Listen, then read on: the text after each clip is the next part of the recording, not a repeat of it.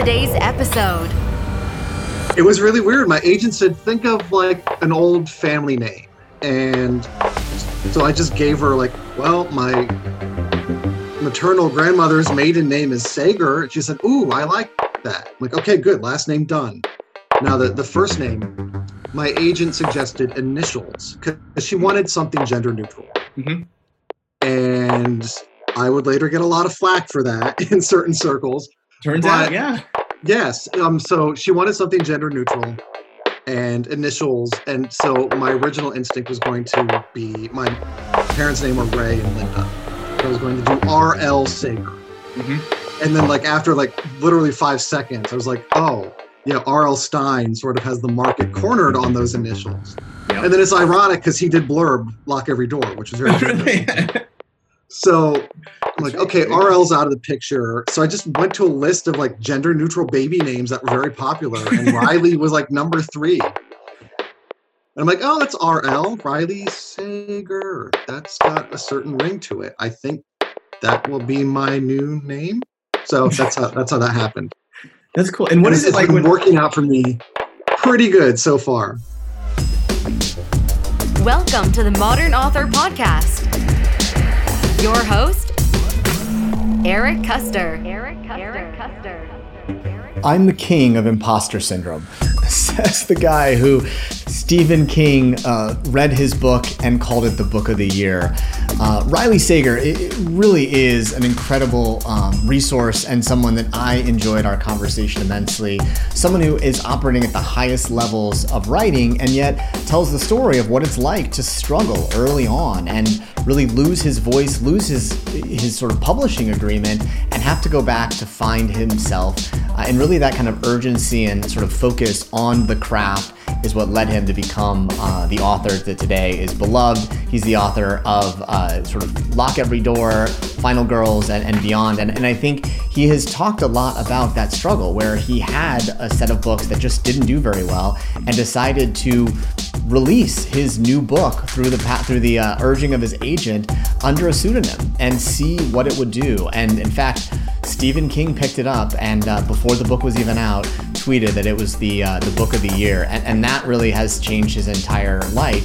And yet, Riley still talks about the struggles and the issues of being an imposter and feeling like this can't be me, the next book they're not going to love, and everything behind it. So I think that was really a great insight for all of us to know that you're never really stuck. And in fact, you can be a reinventor of yourself, even if you are publishing under your own name, even if you are publishing early, you are never going to necessarily be stuck by what you've done in the past. You can always reinvent yourself. And you do have to sort of ask questions to understand and be creative. And I think that's what Riley shared a lot about the industry of publishing, production, putting stuff out there is being at the forefront, pushing the envelope and saying, well, what about? And I think that's what's led Riley to be such a successful author. He is someone also who's incredible at engaging with people directly. I love actually like engaging back and forth with Riley on Twitter. He's one of those authors who, even though he has become a multi-time New York Times bestseller, he does engage with pretty much anyone on social media that walks back and forth. In fact, he says some funny things here too, especially about people who are his critics. He's not afraid to let them know. But I think it's important to recognize that all of us, when we're creating Deal with Imposter Syndrome, whether we're a multi-time New York Times bestseller that Stephen King likes or on our first creation along the way. But remember, you know why you're doing this. What is the goal of doing it? And know your audience that you're writing to and you'll succeed. It's a fun conversation. I think Riley shares a lot. We also talk about how he's 1 credit short of graduating with a degree at Penn State. So anyone who's a Penn State administrator or maybe the president of Penn State, I think we just got to give him the last 3 credits so he can graduate and have a degree. I mean, come on, guys. Riley Sager, everyone. Thanks for the conversation. Remember, you too can be the king of imposter syndrome and use it as a tool to help you to create incredible and great things. First off, thanks so much for hanging out here. No problem. Thanks for having me. You've had quite an interesting journey. Now you have writer as a career. Back you were younger. Did you think that was like a real career path for you? No, I did not. And in fact, my major in college was film studies. Really? Yes. So it wasn't even making movies. It was just watching movies and writing papers about them. which was great to spend, 4 years doing, but it doesn't prepare you for anything in the real world.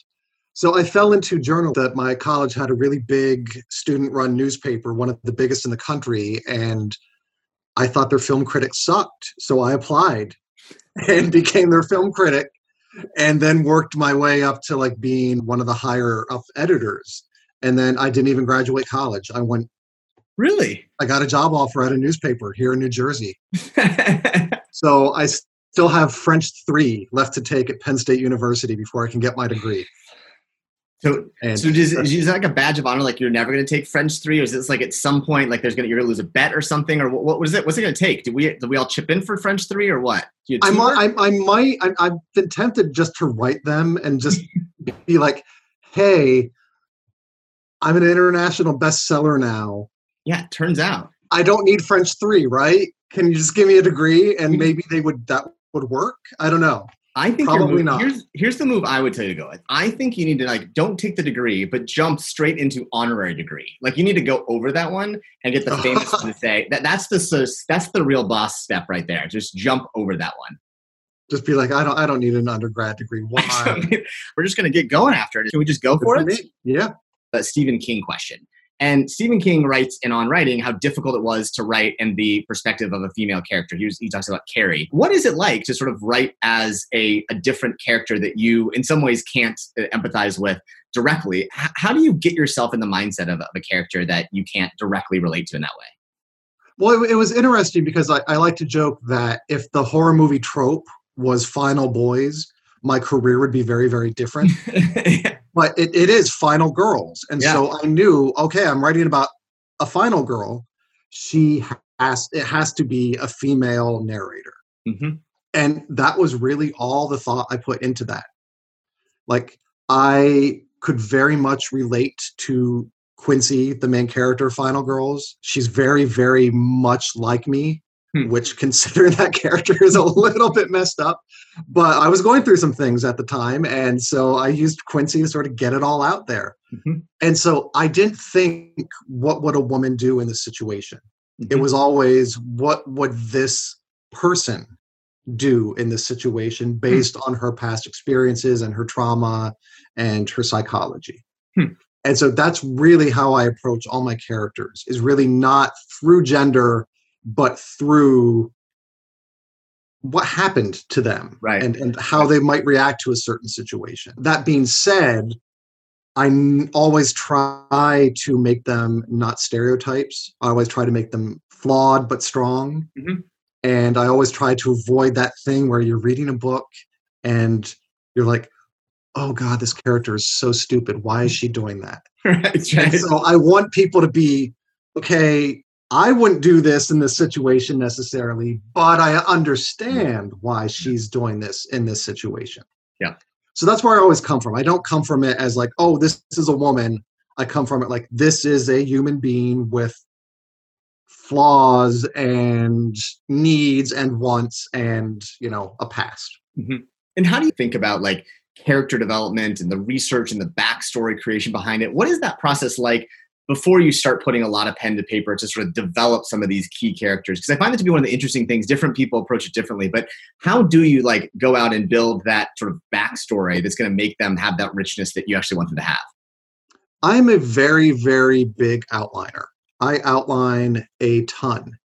And to use an example from Lock Every Door, it's this woman who moves into this takes a job as an apartment sitter in this mysterious, possibly sinister apartment building. And when one of the other apartment sitters there suddenly vanishes, she decides to try to find out what happened to her. And she uncovers a whole big scary thing. But so that's really where it started, was why would she stay? And so then in the outlining process, I came up with, okay, she stays, one, because she needs money. She's desperate. She lost her job. She lost her boyfriend. She doesn't have an apartment anymore. Mm-hmm. So she needs to stay in this building in order to make some money. And then I put like rules, like the building has rules for its apartment sitters. That was another way of keeping her inside. And then, why does she really want to find out what happened to this other apartment sitter who went missing? Well, because it turns out her sister, when she was a teenager, also went missing, and they don't know what happened to her. And so she has this soft spot for missing girls and, wants to find out what happened. So it's all these little pieces come together in the outlining process. So it is just, the more you think about it, the more these things can, fall into place. And how much time does that take? Like that process, how much time do you spend in the building this out before you start really putting heavy pen to paper for at least that first? It really depends on the book. Like the one that I just finished and my editor now has, I really didn't outline that at all. That was more like, okay, I'm just going to write and see what happens and, adjust as I go along. But my last one, Home Before Dark, I spent probably 7 to 8 months. Wow. Outlining it because the plot was so complex. It was, it's a book within a book, and the chapters alternate and one reflects the other and they're 25 years apart and things like that. So I really needed to have everything fit into place perfectly before I started writing. And so it was all outlining. Like I didn't really write any of it until that whole outline was done from start to finish. And once I was writing, the outline really didn't change. Wow. So it made the writing process very easy because I had spent so much time thinking about it and structuring it and plotting it out. Interesting. And so you write in a genre too, like, so this thriller kind of, genre here, it's sort of designed on some of these like twists and turns. And one of the authors, Melina, she asked a good question, which was, how do you like build that in when you're sort of building it? Because you sort of got to have the right amount of it where it can't be like every corner you turn in, there's like a thing. It's this right balance you have. Right. And then it also has to resolve in it. How do you use, intentionality, I guess I'll say, to sort of think about the right balance here. So it's not like it fits in the way that you think about it. That is part of the outlining process as well. Like to use Lock Every Door as another example, I knew I wanted to do an apartment sitter in a creepy apartment building. So then it became, okay, what's going down in this apartment building? That has to be, so I addressed that like even before I started outlining. Like, okay, I need to figure out what's going on here. And then I can sort of build the steps to bring us there.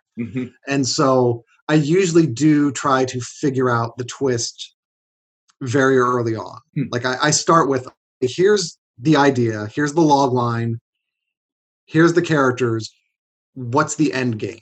And then you can sort of structure how you see best to lead up to the end game. So a lot of my twists are built in before I really start outlining. And then sometimes one will just spring up all of a sudden. You'll be writing, you're like, wouldn't it be cool if this? And then sometimes you can do it, and sometimes we're like, no, this isn't going to work. So it's trial and error. Yeah. And how many versions of, the first draft, you send something to beta readers, your early readers behind it, or your editor? What's the cycle times that this goes through before it winds up like, this goes to copy editing, it's done here? How many times do you sort of revise things before it's ready? Again, it varies from book to book. Like Lock Every Door, it was funny. My editor was like, we're good to go. And I was like, no, there's still some more things I want to change about it. She's like, really? I'm like, yes, just give me like 2 more weeks. And so she was sort of taken aback because she thought I was ready to go. I'm like, nope.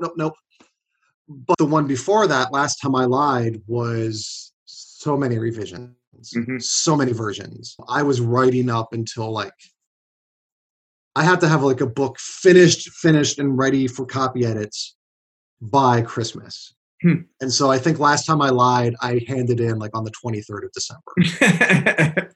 And that was after like 2 weeks of like major, like rewriting the final 100 pages. So it again, it depends on the book. So crappy gifts were given that year is what you're telling us. They really were. I was in a mood that Christmas. Yeah. Like, don't bother. You're getting a stack of messed up paper here, and you're getting this, chewed up like a Baby Ruth candy bar. That's all you get this year. That's it. And you'll be grateful. I do have your latest book here, by the way. I think one of the latest, yeah. Second latest. My most recent is Home Before Dark. Yeah, I churn them out now. People are like, quit writing so much, but my publisher likes it that way, so I keep doing it. So here's one of the things interesting about it. So you literally are like the least good at telling people that this is a pseudonym. You literally tell people on it that so like if this were like catfishing, this is like the worst catfisher ever. And this one here about it. I tell folks the story a little bit about how Riley Sanger came to be and how how does this happen where you sort of write under multiple pseudonyms and stuff like that? How did that journey happen? So yeah, I wrote 3 books under my real name. And they didn't sell at all. Like it just was pitiful. and so it was really, I was at a crossroads. I mean, like I had a publishing deal and then they just dropped me. And around the same time, I was laid off from my newspaper job. So it was like, because most writers have a day job. Mm-hmm. Right. And, writing is a nice income supplement or a hobby or whatnot. And so I was like, oh, if the writing doesn't pan out, I still have my job. Right. And if my job doesn't pan out, I still have my writing. Both in like a month of each other was pretty scary. So I came up with the idea for what would become Final Girls. And I wrote it very, very quickly. I wrote the first draft in like 9 weeks because I was desperate. And I had nothing else to do. So, and I wrote it and my agent read it and said, this is great. This has breakout potential. This could be pretty big. You should use a pen name. Really? Yeah. And I was like, oh, that kind of sucks. And she said, like, when I tell these stories, I have to preface, like, can I swear? Of course. Absolutely. Okay, you should good. swear. Fuck yes, you should swear. There you go. So my agent laid it out for me. She's like, okay, so, you've had these books under your real name. They didn't sell. If we send Final Girls to editors with your real name on it, first thing they'll do is go to your sales record. And based on that, they will give you a shitty deal with a shitty cover and shitty publicity, and you will be right back where you are right now. And this book does not deserve that. And so when she put it that bluntly, I was like, yeah, I really want to avoid all that shittiness that happened in my past with my books. And so we submitted it blind. She told editors, it's a pen name. I'm not going to tell you anything more. Really? You have to base your response to this book not on past sales, but on the book itself. And it came down to 4 editors wanted it. And I had conversations with all 4 where they did not know my real name. Really? Yes, it was very weird. Like, people calling me Riley, and I'm like, this is weird. So they had to base their judgments and their offers just blind and on what they thought the book could sell. And I had a great conversation with the woman who later became my editor at Dutton Books. And she was the first editor I talked to. And afterwards, I told my agent, I know I have to talk to other editors, but I'm pretty sure she's the one. And it turned out to be the case. Yeah. That's very cool. Well, and it was interesting too. I mean, so the choice, the name for Riley, and I read some of this about it, how you chose. So first of all, I had a dog named Riley, so I felt like this real affinity right there. I was like, this is great. But how do you come up with a pen name? How did that happen? Because I mean, I read the story about it a little bit, but sort of share the folks how this happens. It was really weird. My agent said, think of like an old family name. And so I just gave her like, well, my maternal grandmother's maiden name is Sager. She said, ooh, I like that. I'm like, okay, good. Last name done. Now the first name, my agent suggested initials because she wanted something gender neutral. And I would later get a lot of flack for that in certain circles. Turns out, yeah. Yes. So she wanted something gender neutral and initials. And so my original instinct was going to be, my parents' name were Ray and Linda. So I was going to do R.L. Sager. And then like after like literally 5 seconds, I was like, oh, yeah, R.L. Stein sort of has the market cornered on those initials. And then it's ironic because he did Blurb, Lock Every Door, which was very good. So I'm like, okay, RL's out of the picture. So I just went to a list of like gender neutral baby names that were very popular. And Riley was like number 3. And I'm like, oh, that's RL, Riley Sager. That's got a certain ring to it. I think that will be my new name. So that's how that happened. That's cool. And what is it it's like been when working out for me pretty good so far. turns out, right? Like now, do you ever come to the point where you're like, I think I got to change my real name to this one, or is this like, is it always going to be like does it ever come that point? Because now it is interesting here because you literally says on it like the pseudonym of an author, right? Like it kind of like and my real name is on the copyright page. right. Like that's the corker. Before Final Girls came out, after the Stephen King attention, which we'll probably get into later, I Googled Riley Sager, because why not? And there were like Reddit forums trying to figure out who Riley Sager was. And people were like, who's Riley Sager? Who is this person that Stephen King is tweeting about? And one person who had an advanced copy looked at the copyright page. And I think he was like some teenager in like the UK. I don't know how he got a copy. And he tweeted at me, I know your real name because I saw it on the copyright page. I'm like, you kid are smart. Yes. It is not a secret. Yeah. Yeah. Well, and to your point, like you did get a little flack from it because there's a bunch of articles that came out saying that, that you are impersonating, you're writing about a female character and you're sort of like hiding the ball here a little bit here. Did you expect that to happen as a result of this at all? None. It was very surprising. And honestly, it was my publisher's idea. Yeah. They said, we want the focus to be on the book and not you. Mm-hmm. And I said, that's great. Yeah. I didn't do any events for Final Girls. Mm-hmm.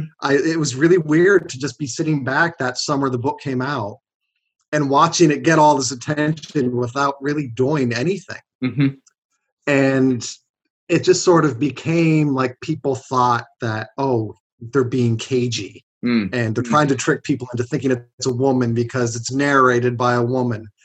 And there was like a 2-week period where it got pretty bad. Like there was like in Jezebel, there was like a piece in the Atlantic about like men trying to fool readers by using gender neutral pen names. And I was like part of this article and they never like asked me for a quote. Had other people talking about me. So it was all very, very strange. And it kind of blindsided me. And I felt really bad because I didn't want anyone to think, hey, we're trying to, fool you. So after that, we just decided, it's not a secret. It's not a big deal. Right. He's a dude. His real name is anywhere. You can, Google Riley Sager. And I think my real name just pops up. Next to it. It's all that died down. Yeah. Your catfishing skills are terrible, frankly. Like you've done a poor job. Listen, that's not your awful, terrible. No, I would not have like a good life of crime. What do you tell people who are maybe early in their careers? These are, a lot of people in their college 20s or something like that. Like, how do you tell them to think about this idea of building your name as an author, the risks of it, that, it's worked out for you, but the little torturous way to get there in some ways. What do you tell people? Well, I think most people understand the name once I explain it as, it was simply a business decision. Right. And publishing, and a lot of people forget this because there is a lot of creativity involved. Mm-hmm. Publishing is indeed a business. Turns out. and a lot of writers sort of lose sight of that. Mm-hmm. And I don't think they're quite prepared for the business aspect of it. And mm-hmm. So like I consider Riley Sager not really like an alter ego, but sort of like, there are actors whose real names aren't the names that you see on the marquee. Yep. And, they have like their lives and then they have their lives as, mm-hmm. I'm trying to think. I think Emma Stone.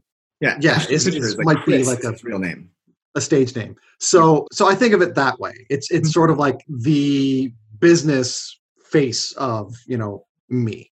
Mm-hmm. I want to let Haley ask it. First of all, I loved Home Before Dark. I used it as a book model through my upcoming novel, and it's just really kept me going. I love how I can kind of track the horror and thriller like conventions and tropes within it. So because it has like such a modern and classic feel to it, How did you integrate like different maybe books or movies that inspired you? Thank you. That was intentional. Yeah, I like to do. I mean, some people I call it like homage. Some people just say I'm ripping things off, and to each his own. But yeah, I do. I think like the conventions of thriller and horror, they're kind of shorthand. Like we all know what they are.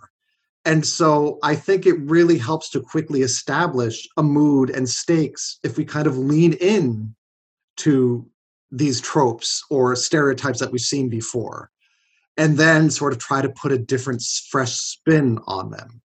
And so that was my goal with that book, is I definitely wanted to get some Amityville horror in there, and some Hill House, and some other, classic haunted house themes, and then just twist it just a little bit so it doesn't feel like a complete retread of something you've read before. So that's my you can lean into it, but then try to give us something fresh to make it interesting. Love it. Ashley, who is interested in thriller here. I'll let you ask the question here a little bit about writing thriller. Yes, thank you. Hi, I'm also a huge fan. And one piece of advice for approaching that plot twist, or sort of how you work to then use that to sort of recontextualize the rest of the story, like how to make like something really authentic that isn't just kind of devaluing the rest of the story. I do not like plot twists for the sake of plot twist. I like plot twists that have a bit of resonance. And to use Lock Every Door as an example, no spoilers, but like what's going on in that building is insane.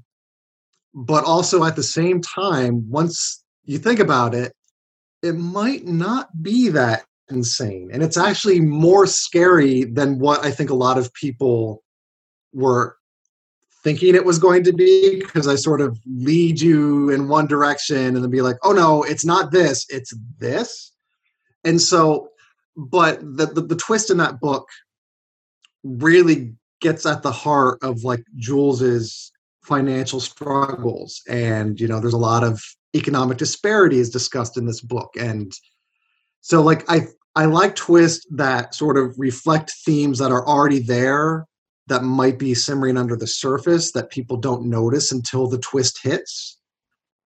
So it really is like, I don't like the twist that's just something pulled out of a hat to surprise people. Like I like a twist that surprises people and then has more resonance. Mm-hmm. And so that's what I try to do with my plot twists. Got it. It's good. Thank you. It's a good one. Thanks. And how do you keep track of all that sort of stuff? Like, because you do have, you've got this outline here. Are you constantly kind of updating that? Is there like sort of this guiding principles document that you have that Chris was asking a little bit about? Like, because it is like, you're right. And these are long things that you have to do. You got to keep a lot of balls in the air. How do you kind of like guide those key things that are important while also trying to like not lose steam and momentum of like, I've got words down? How do you do that balance? Yeah, like I do update the outline a lot, but then as you're writing it and revising, you tend to just memorize the whole book. Yeah. Like it's funny. Like my editor will be like, "Wait, did you mention this?" I'm like, "Yes, I mentioned the character mentioned this on page like 155, and I can't believe you missed it. You can read this." But then, so like you really do like kind of know where everything is at every place in the book. Yeah. And then as soon as it's finished, it vanishes. Like, I was doing a Zoom conversation where someone asked me a question about one of my books, and I literally had no idea what she was talking about. Like I couldn't remember this thing in this book that I wrote. I'm like, I honestly forget everything about that character and that subplot. I'm sorry. So it is, when you're working on it, it's just ingrained in you. And then when you're done, it just all goes away. Yeah. Yeah. It's good. Well, so I want to go, one of the things that we were chatting about on email when we first chatted is just how important, you talked about it earlier here, that, while books are a creative endeavor, they are also a business. And I think a lot of times authors don't think about those things. What are some of the things that you sort of encourage younger authors to understand about, the world of publishing books, careers, getting into it? Like, what is the stuff that you would tell yourself, when you were just getting into it that you know now? Well, one, like I always tell authors, what do you want to get out of this? Because that's very important. And there's no right or wrong answer. A friend of mine who works at the LA Times had his debut book come out this year. And I said, like, what is your goal? Like, do you want to be a full-time author, or do you want to keep reporting and this is just, sort of like a hobby for you? And he's like, I like my job. I like being a reporter. This is just sort of a side gig. I'm like, then you're good. Keep doing what you're doing. So it really is like on what you personally want to get out of it. And if it is like, I have a story to tell and I want other people to read it, that's wonderful. If it's, I want to become rich and famous and become a full-time author, that's more difficult and it requires some strategizing. So that's the thing. Like you have to have a strategy going in. So you sort of figure out, and your goals can change over time. When I first started, it was, I just want my name on a book. Really, it was like, I want to write a book and have my name on that cover and that'll be good. And then once that happened, I was like, well, maybe I'd like to be more successful than this or sell more copies than this.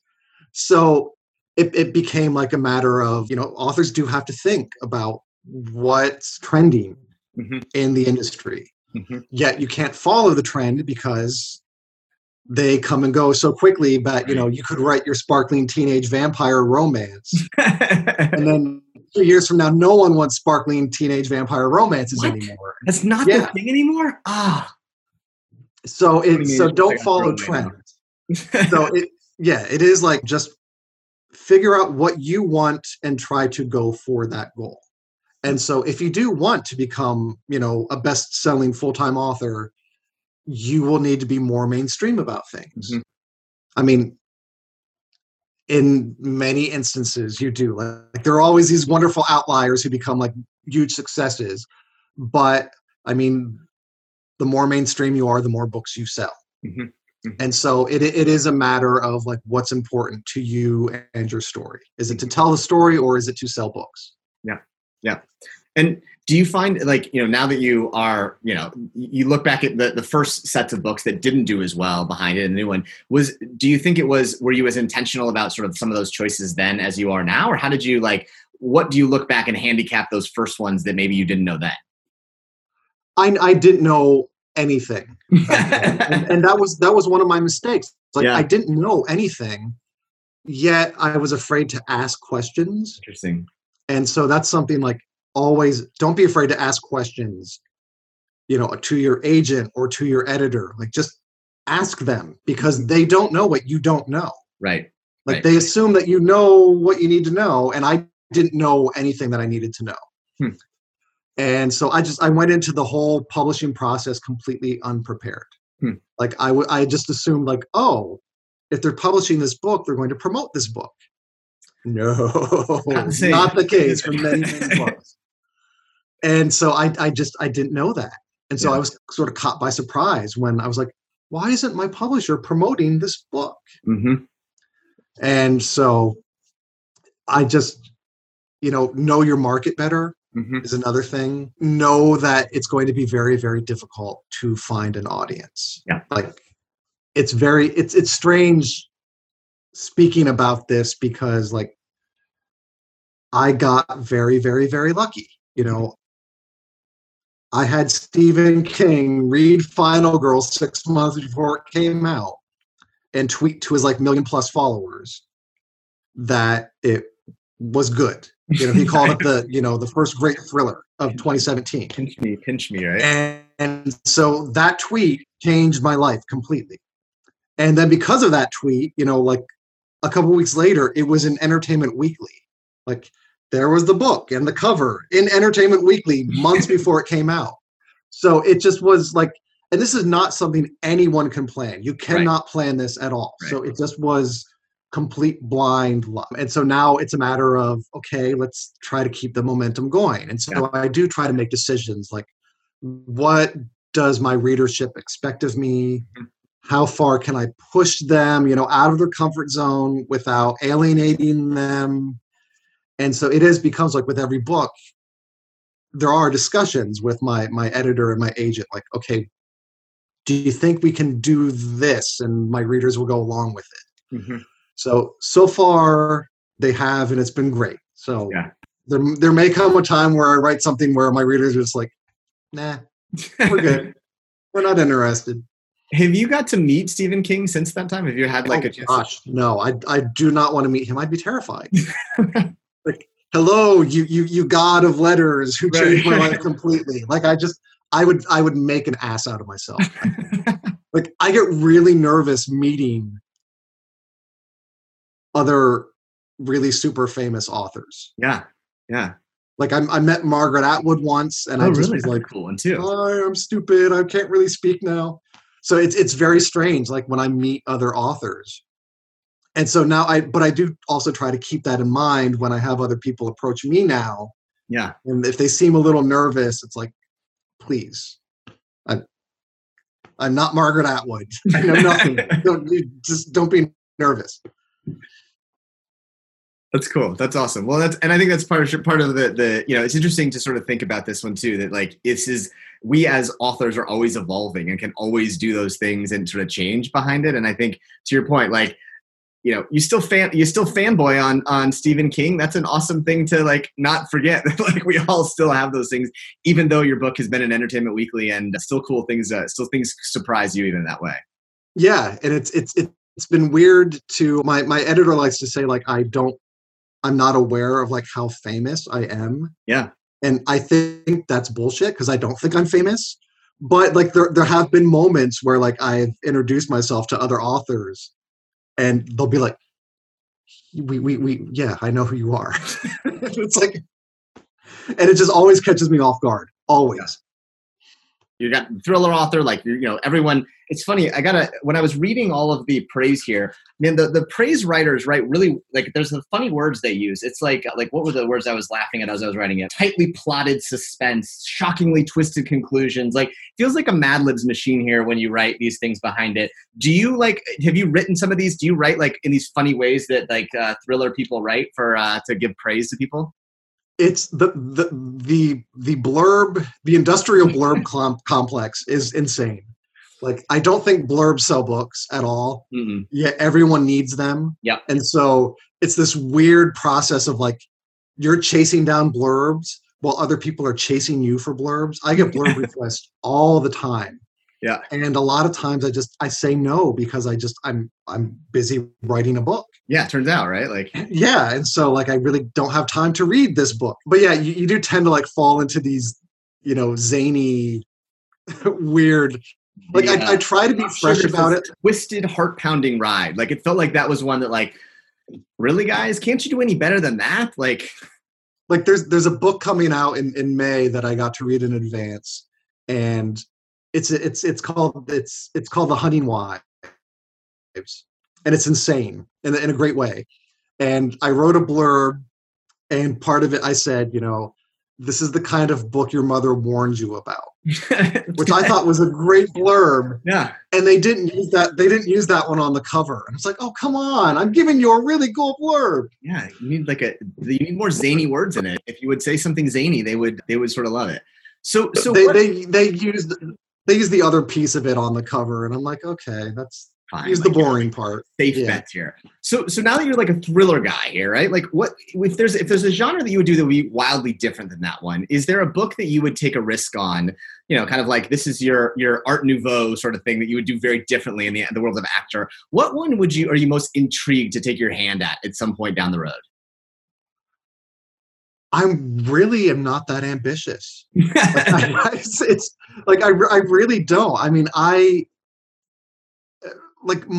do sort of straddle that line between horror and thriller. Right. And, one of these days I might be like, okay, I'm just going full out horror. Mm-hmm. Like, I'm just going to try to scare the pants off of all of you. Mm-hmm. I don't know if I would do that though. So like, it's weird. Like I'm pretty happy with my niche that I have right now and don't really want to break out of it. I mean, you could go children's. I mean, I have kids. Like, you could do children's books. Like, that could be your move, right? Like horror children's.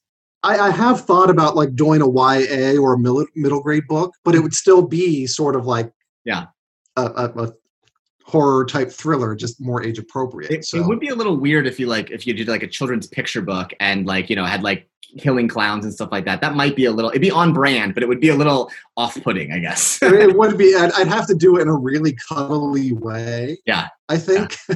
Yeah.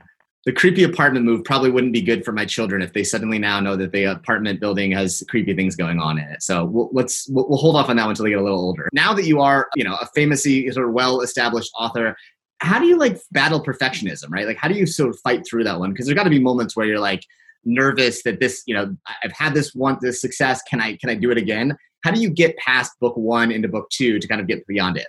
I don't know. I still struggle with that. Like I am the king of imposter syndrome. Like that's why like reading bad reviews doesn't really affect me all that much, because I've said much worse stuff about myself than what someone on Goodreads could say about me. So it really is just a matter of, I don't know. I wish I had a way to sort of push past that, but I'm always very hard on myself. And I think maybe that's part of my process and makes my books better, because I am so hard on myself that I don't settle for maybe like the first idea where I am like, no, you suck. You can be better than this. Make it better now, damn it. And I just eventually get there. But I'm always convinced that like my next book is my worst book until like those first sort of reviews start trickling in. And then you normally can breathe a sigh of relief, because I can't tell you like for example, Home Before Dark. I just was like, this is the one. They're going to find out that I don't know what I'm doing, and it's all over now. So it was a good run. And so it was genuinely a surprise when people were like, I like this book. So you just don't know. Tom, you want to start your question here for him? Yeah, absolutely. Thank you so much, Eric. How do you construct and humanize these characters so that scary scenes aren't just so scary because they're scary, but they're scary also because they're happening to these characters that you care about? Yeah, it has to have some kind of mental component. Like this has to be not just what might be scary to the reader, but what's scary to the character. And I mean, I think I'm too nice to my characters in some ways. Like I don't think I could ever really, like kill off one of them, like in the last chapter or something. Like I think I like my characters too much, so I tend to play it a little safe sometimes. But yeah, it has to have a psychological component to what the characters are going through. But also at the same time, it's fun to figure out what the readers might be frightened of too, and exploit that as well. And I often do that by sort of looking at my own fears. Like there is a scene in Home Before Dark involving snakes that is horrifying, and I can't believe I wrote it because I'm terrified of snakes. But that's where it came from. I went, okay, if I'm scaring the pants off of me writing this, then hopefully readers will feel the same way as they're reading it. So you sort of have to like look at what you're also afraid of and just go for it. I really do appreciate it greatly. I know you're going to have some more scary and more